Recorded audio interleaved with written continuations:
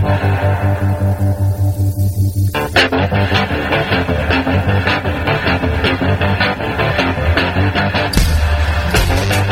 listening to Cannabis Health Radio.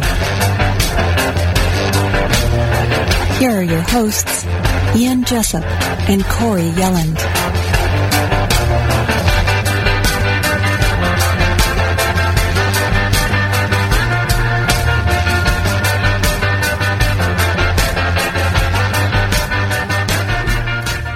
Welcome to another episode of Cannabis Health Radio. I'm Ian Jessup. And I'm Corey Yelland.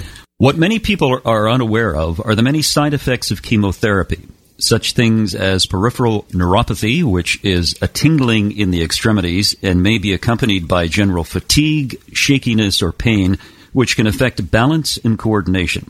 There's also nausea, dehydration, anemia, low platelet count, a weakening of the heart muscle, a loss of bone mass, skin sensitivity, and many others.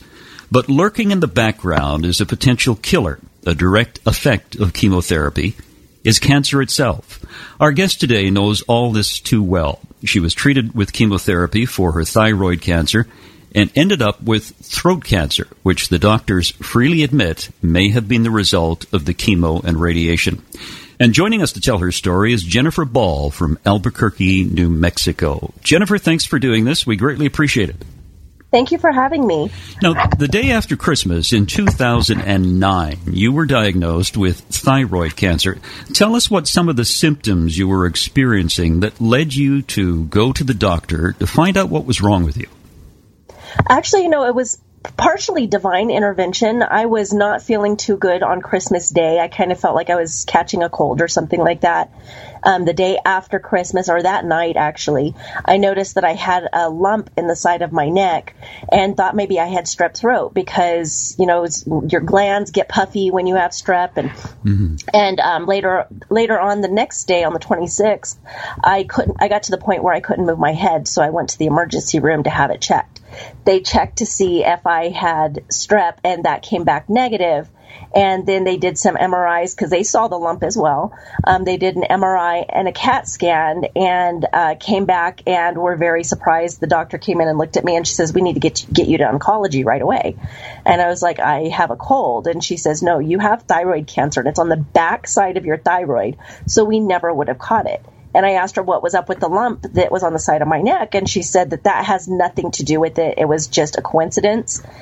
They gave me some, I can't remember what they gave me, but just to help take the swelling down, so like a steroid or something.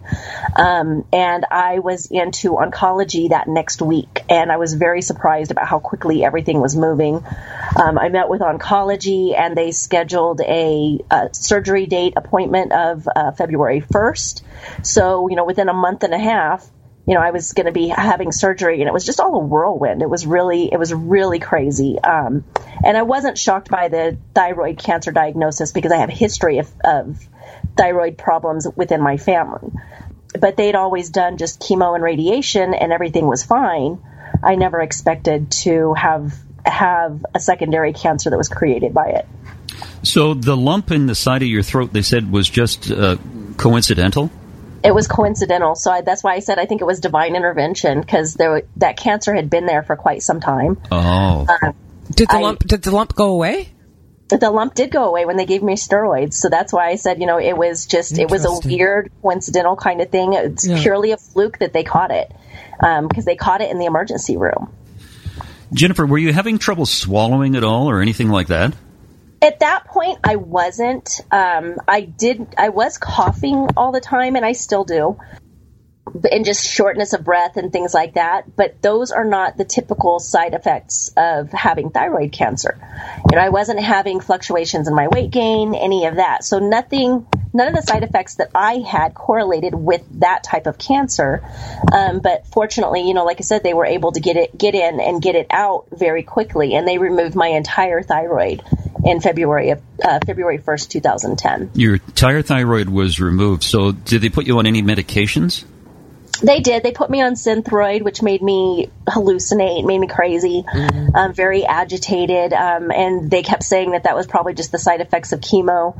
But when I quit taking Synthroid and, I'm not a big pharmaceuticals person anyway, but I was very much the person that would listen to my doctors unless it made me feel hinky. So, I started changing my diet back then, and then after about 2-3 months of being in partial remission, because they said that it wasn't growing, but it wasn't getting any worse, the areas that they were unable to remove. So they said that I was in partial remission, and, that's when I was really starting to look at diet and things like that. But then I got to a point where I suddenly couldn't talk. And I had no voice. My voice was a whisper, and I've always had a very loud, dominant, booming voice. And like you guys, I was in broadcast for quite some time. So that was really devastating for me that I was unable to talk. So I had to resign from my position on air. Now, when you were taking the chemo and radiation, what was that like for you? Death from the inside out is the best way to explain it. The radiation made me feel like my skin was melting. I couldn't stand anything to touch me. I couldn't stand for the air to touch me. My skin was really acidic. I would get blisters and sores from it. And it was a very, very, very painful process. And now looking back, I can't believe that I did it for so many years. And, it was going to kill me. How many years did you do this for? I did chemo and radiation for 5 years. Holy. So all said and done about 4.5, because I had that little bit of a break that where I was in partial remission, so they quit treating me. So 4.5 years of steady, and my type of chemo was not you go every 3 weeks. It wasn't like Red Devil or anything like that. Mine was done through IVs, and I did chemo 3 days a week, and I did radiation 2 days a week. So I was at the hospital every day. So all said and done, I had 198 rounds of chemo. Holy. I had a young woman who had thyroid cancer, and she had been radiated, and she said it was absolutely horrible but she had nowhere near the length that you did, but she said she just laid there wishing she could die, and she felt like that was exactly what she was doing. She said she couldn't move. She just laid there, and she said it was horrible, and puked and puked and puked. And, yeah. It was, and I still, at the time when I started this journey, I was a single mom. So, staying home and being sick really wasn't an option because I was the sole provider for my children. So I would just tough through it. And it was, all the times that I would go to work, my skin was so sensitive that my eyes would bleed. And, I would, have to wear sunglasses to work, or, my lips would crack and my mouth had all kinds of sores in it. But really, the part that caught everybody off guard, I think the most, was when my eyes would bleed because they were so raw and my eyes would be bloodshot red, like as if I had been punched in the eyeball. And, so I wore shades more for everybody else because they had a hard time looking at me. Sounds like a living hell. It was. I'm glad it's over. Do you know, Jennifer, just listening to you talk about this, I can tell how painful it is even recalling you going through this, right? It is, yeah. Yeah. So you went through all this chemo and radiation. What happened after that?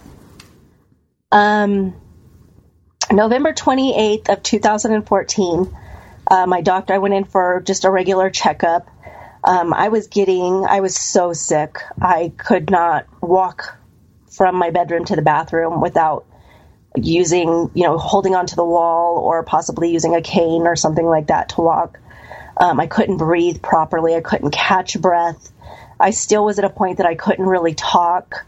I used wipe erase boards to be able to communicate with my assistant at work so that he could communicate with my clients, and text to talk. So yay for technology.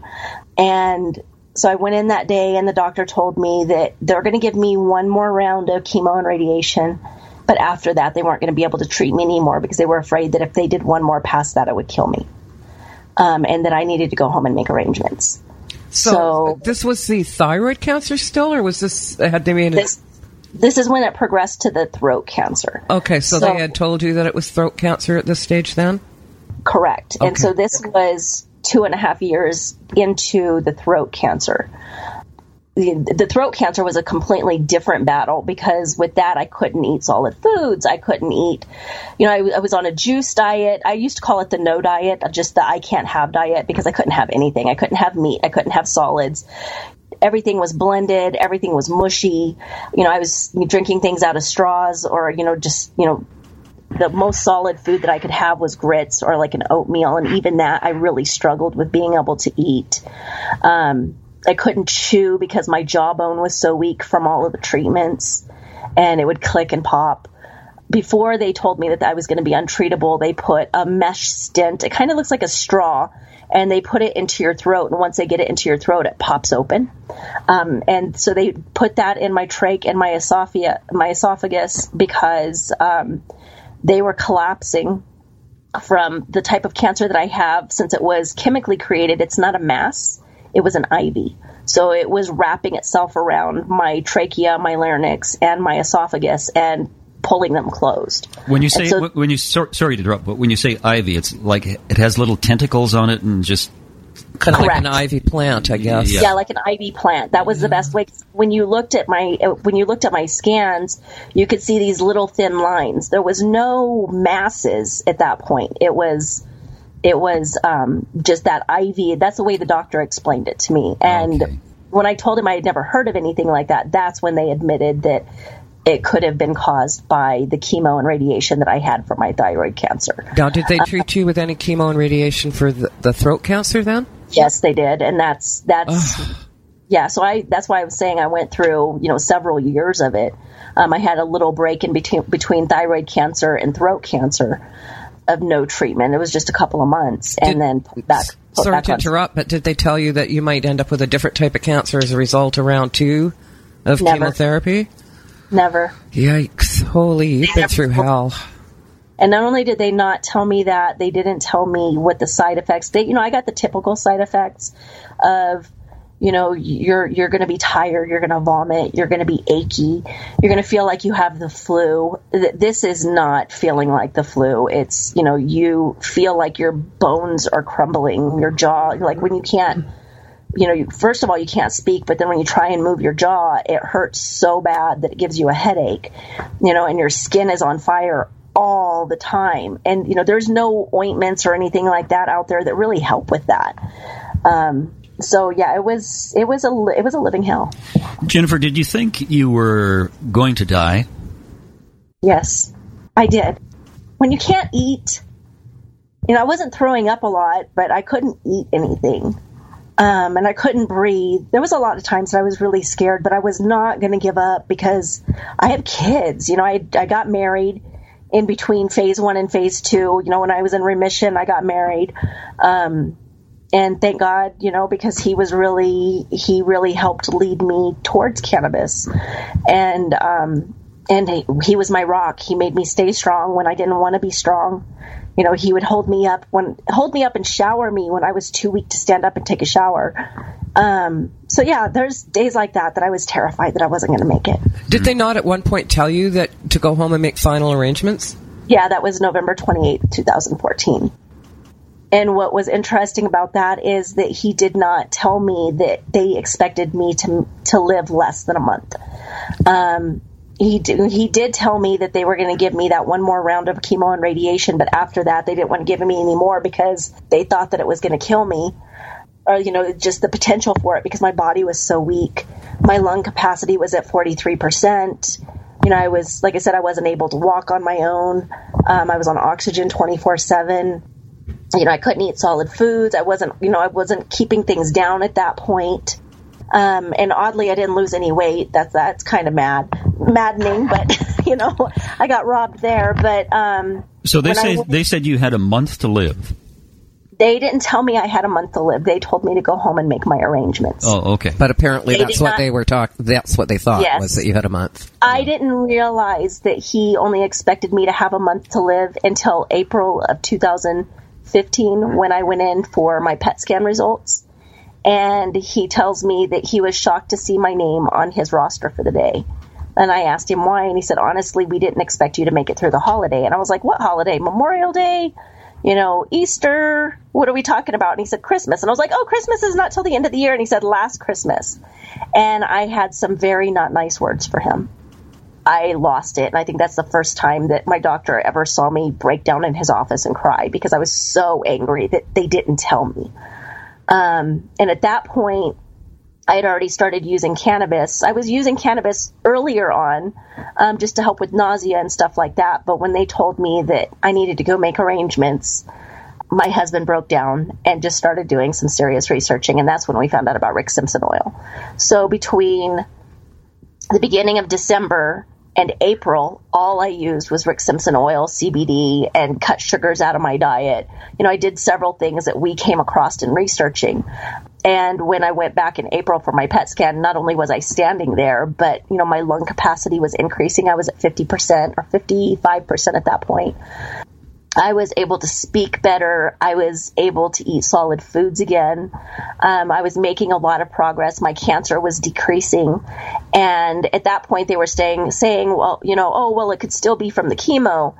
If it was from the chemo and the radiation, it would have years ago started shrinking. But this is the first time that not only was it not growing, but it started shrinking. And so the next time that I went in for my PET scan and a follow-up, my cancer was shrunk even more.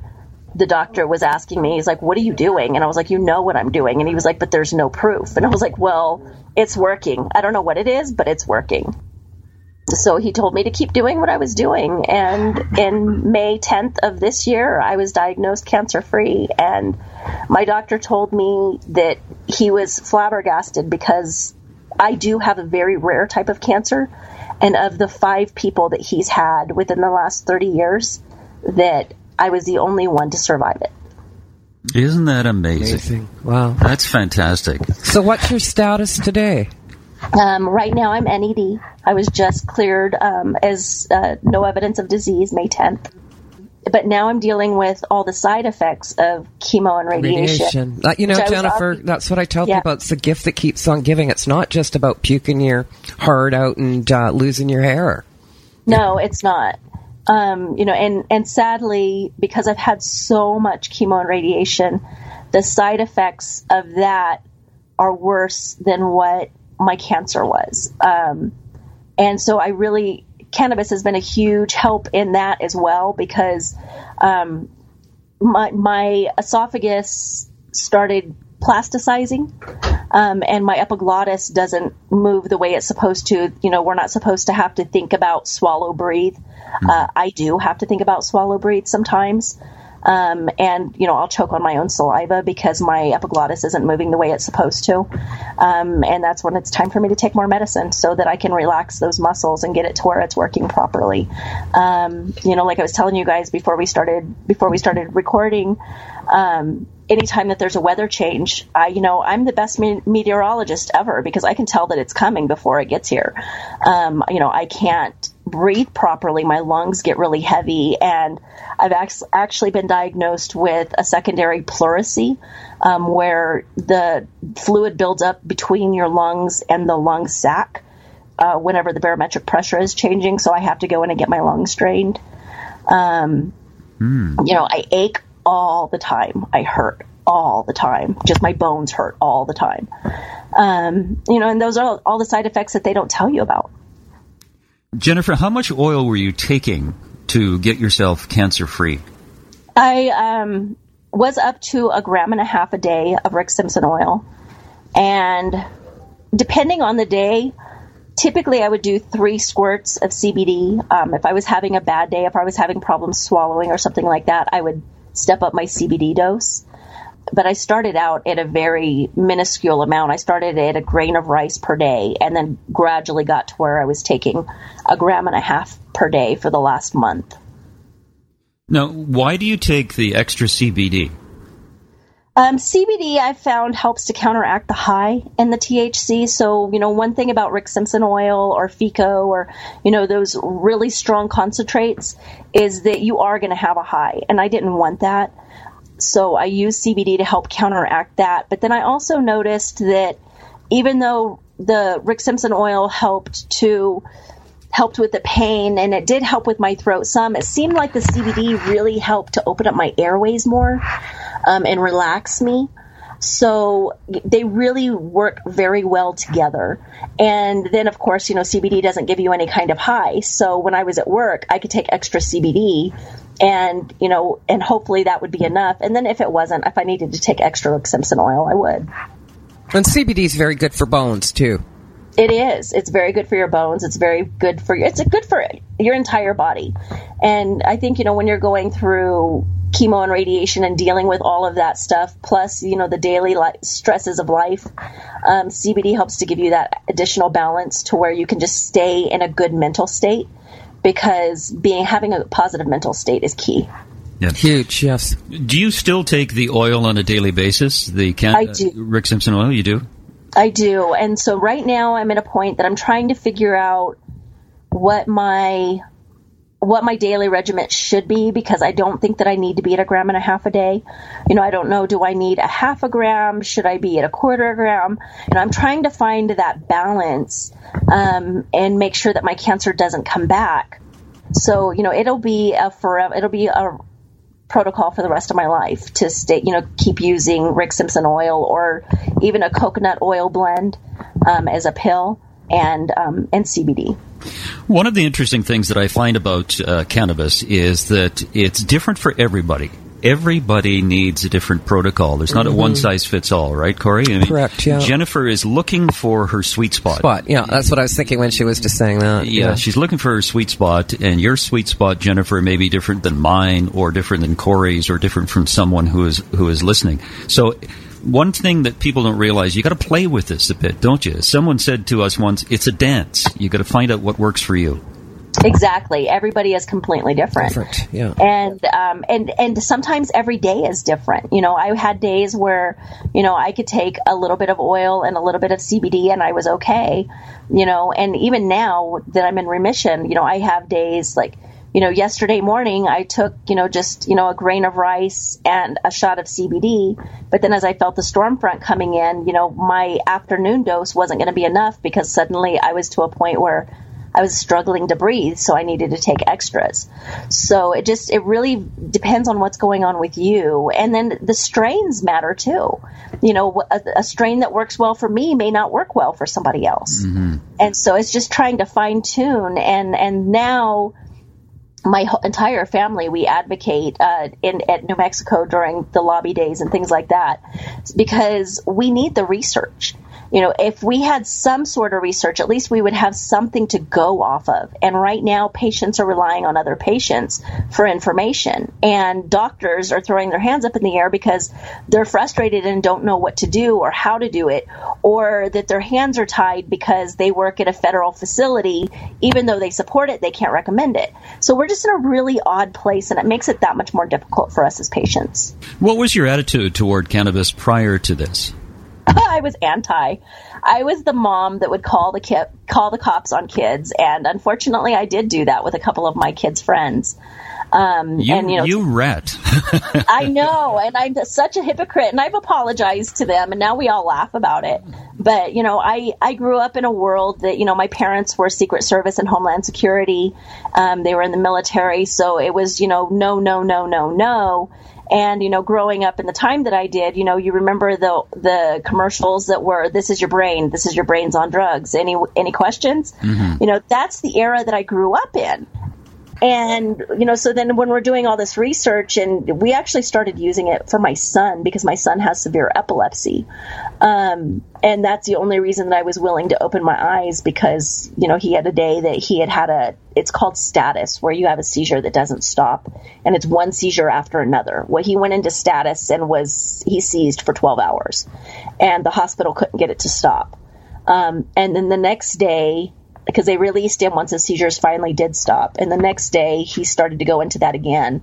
And I just had a friend at work that was standing there, and we had been talking about it because Weeds had come out with Dr. Sanjay Gupta, and so that was just like what everybody was talking about at the time. Mm-hmm. And he just kept telling me, try it. And in that moment of pure despair, I was like, okay, let's try it. And, my friends scooped my son up, put him into a vehicle, drove him around the parking lot because we were at my office.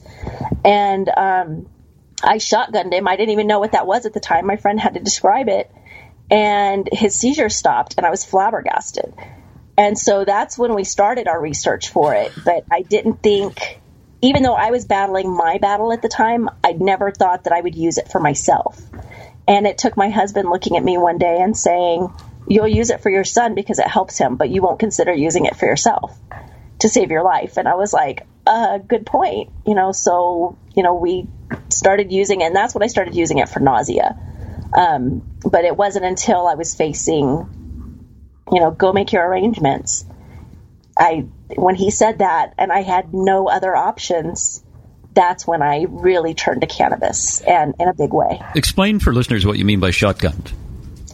Shotgunning is where, at least the way I know it, because I'm still fairly new to all of this, is where you intake cannabis into your mouth. And when epileptics are seizing, most of the time they're incapacitated. Some people are still awake and they're coherent, but my son is not.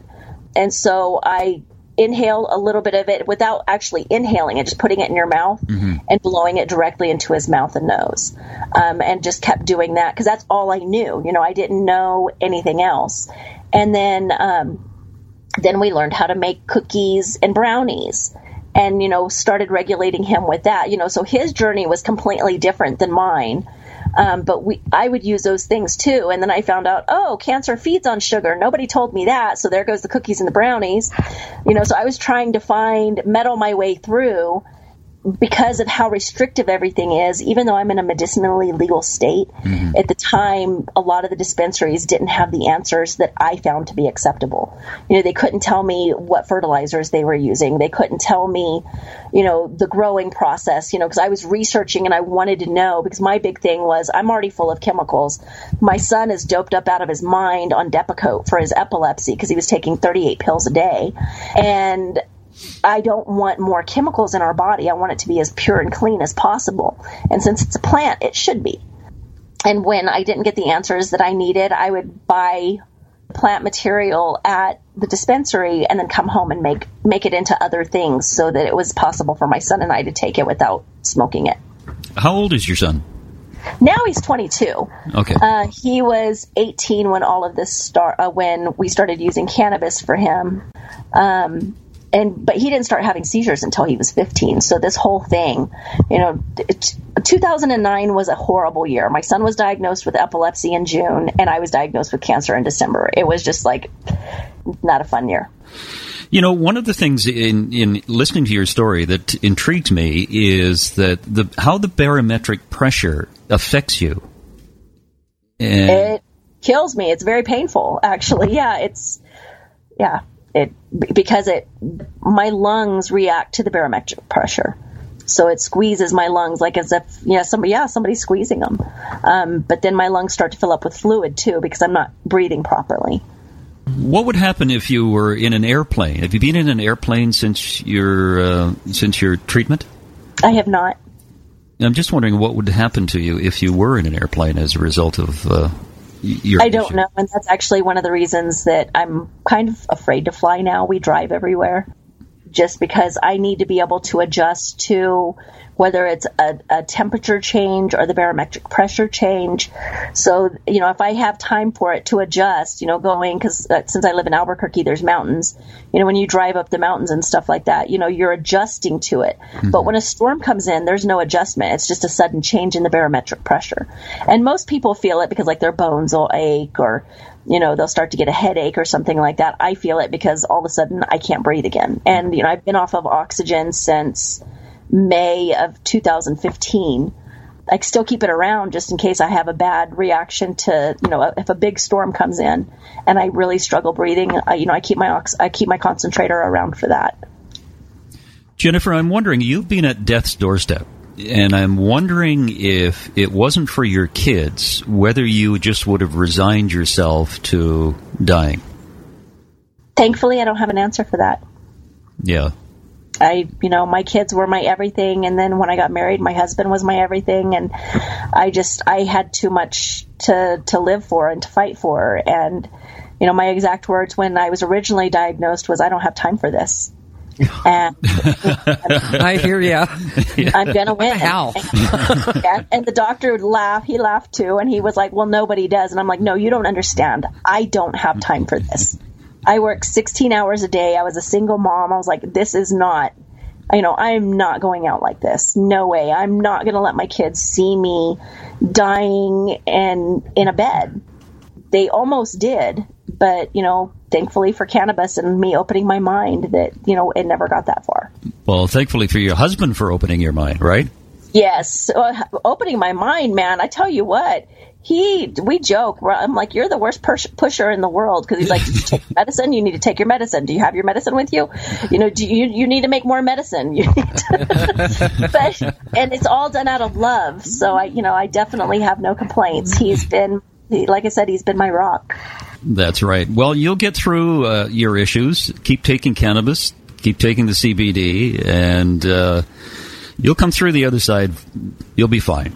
Oh yes, I now, like I said, it's trying to find what my daily ritual is going to be. But more importantly for me, since I didn't lose my voice, I still have it. Now I use my voice to advocate. Because I have a lot of friends that are losing in states that are illegal, and I don't think that's fair. I don't think it should matter what your zip code is as to whether or not you have a choice of using something. And if that's not the choice that you choose to make, then that's your choice. But I still think that it should be a choice. Yeah. Anything you'd like to say in conclusion, Jennifer? No, I think that's really everything. I really appreciate you guys doing this and helping educate people and change people's minds.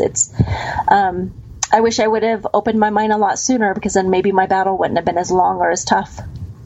Well, you opened your mind, so that's the main thing, right? Yes. Now we got to open the minds of everybody else. Yeah, I think the three of us, Corey, me, and you, should start the Hypocrites Club. There you go. Let's do it. Yeah, Hypocrites Anonymous. Yes, I am the hypocrite mom. That's right. Thanks, Jennifer. Thank you. Very much appreciated, Jennifer. Thank you. You guys have a wonderful day.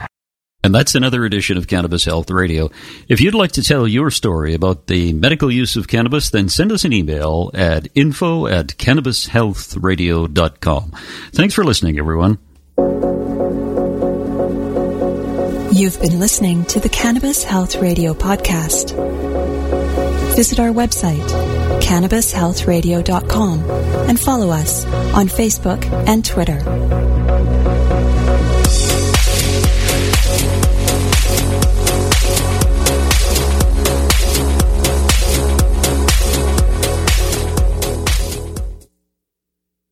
Thanks for listening to today's show. To check out more great cannabis podcasts, go to podconnects.com. Here's a preview of one of our other shows. 99.9% of our DNA is identical. It's a 0.1% that truly makes us different and unique. And that's what the show is about. Find out that 0.1% about your favorite guests. Find out what music they like, their first cannabis experience, and even what their room looked like growing up. But more importantly, or as important, their journey. Learn what makes them unique on Everything is Personal.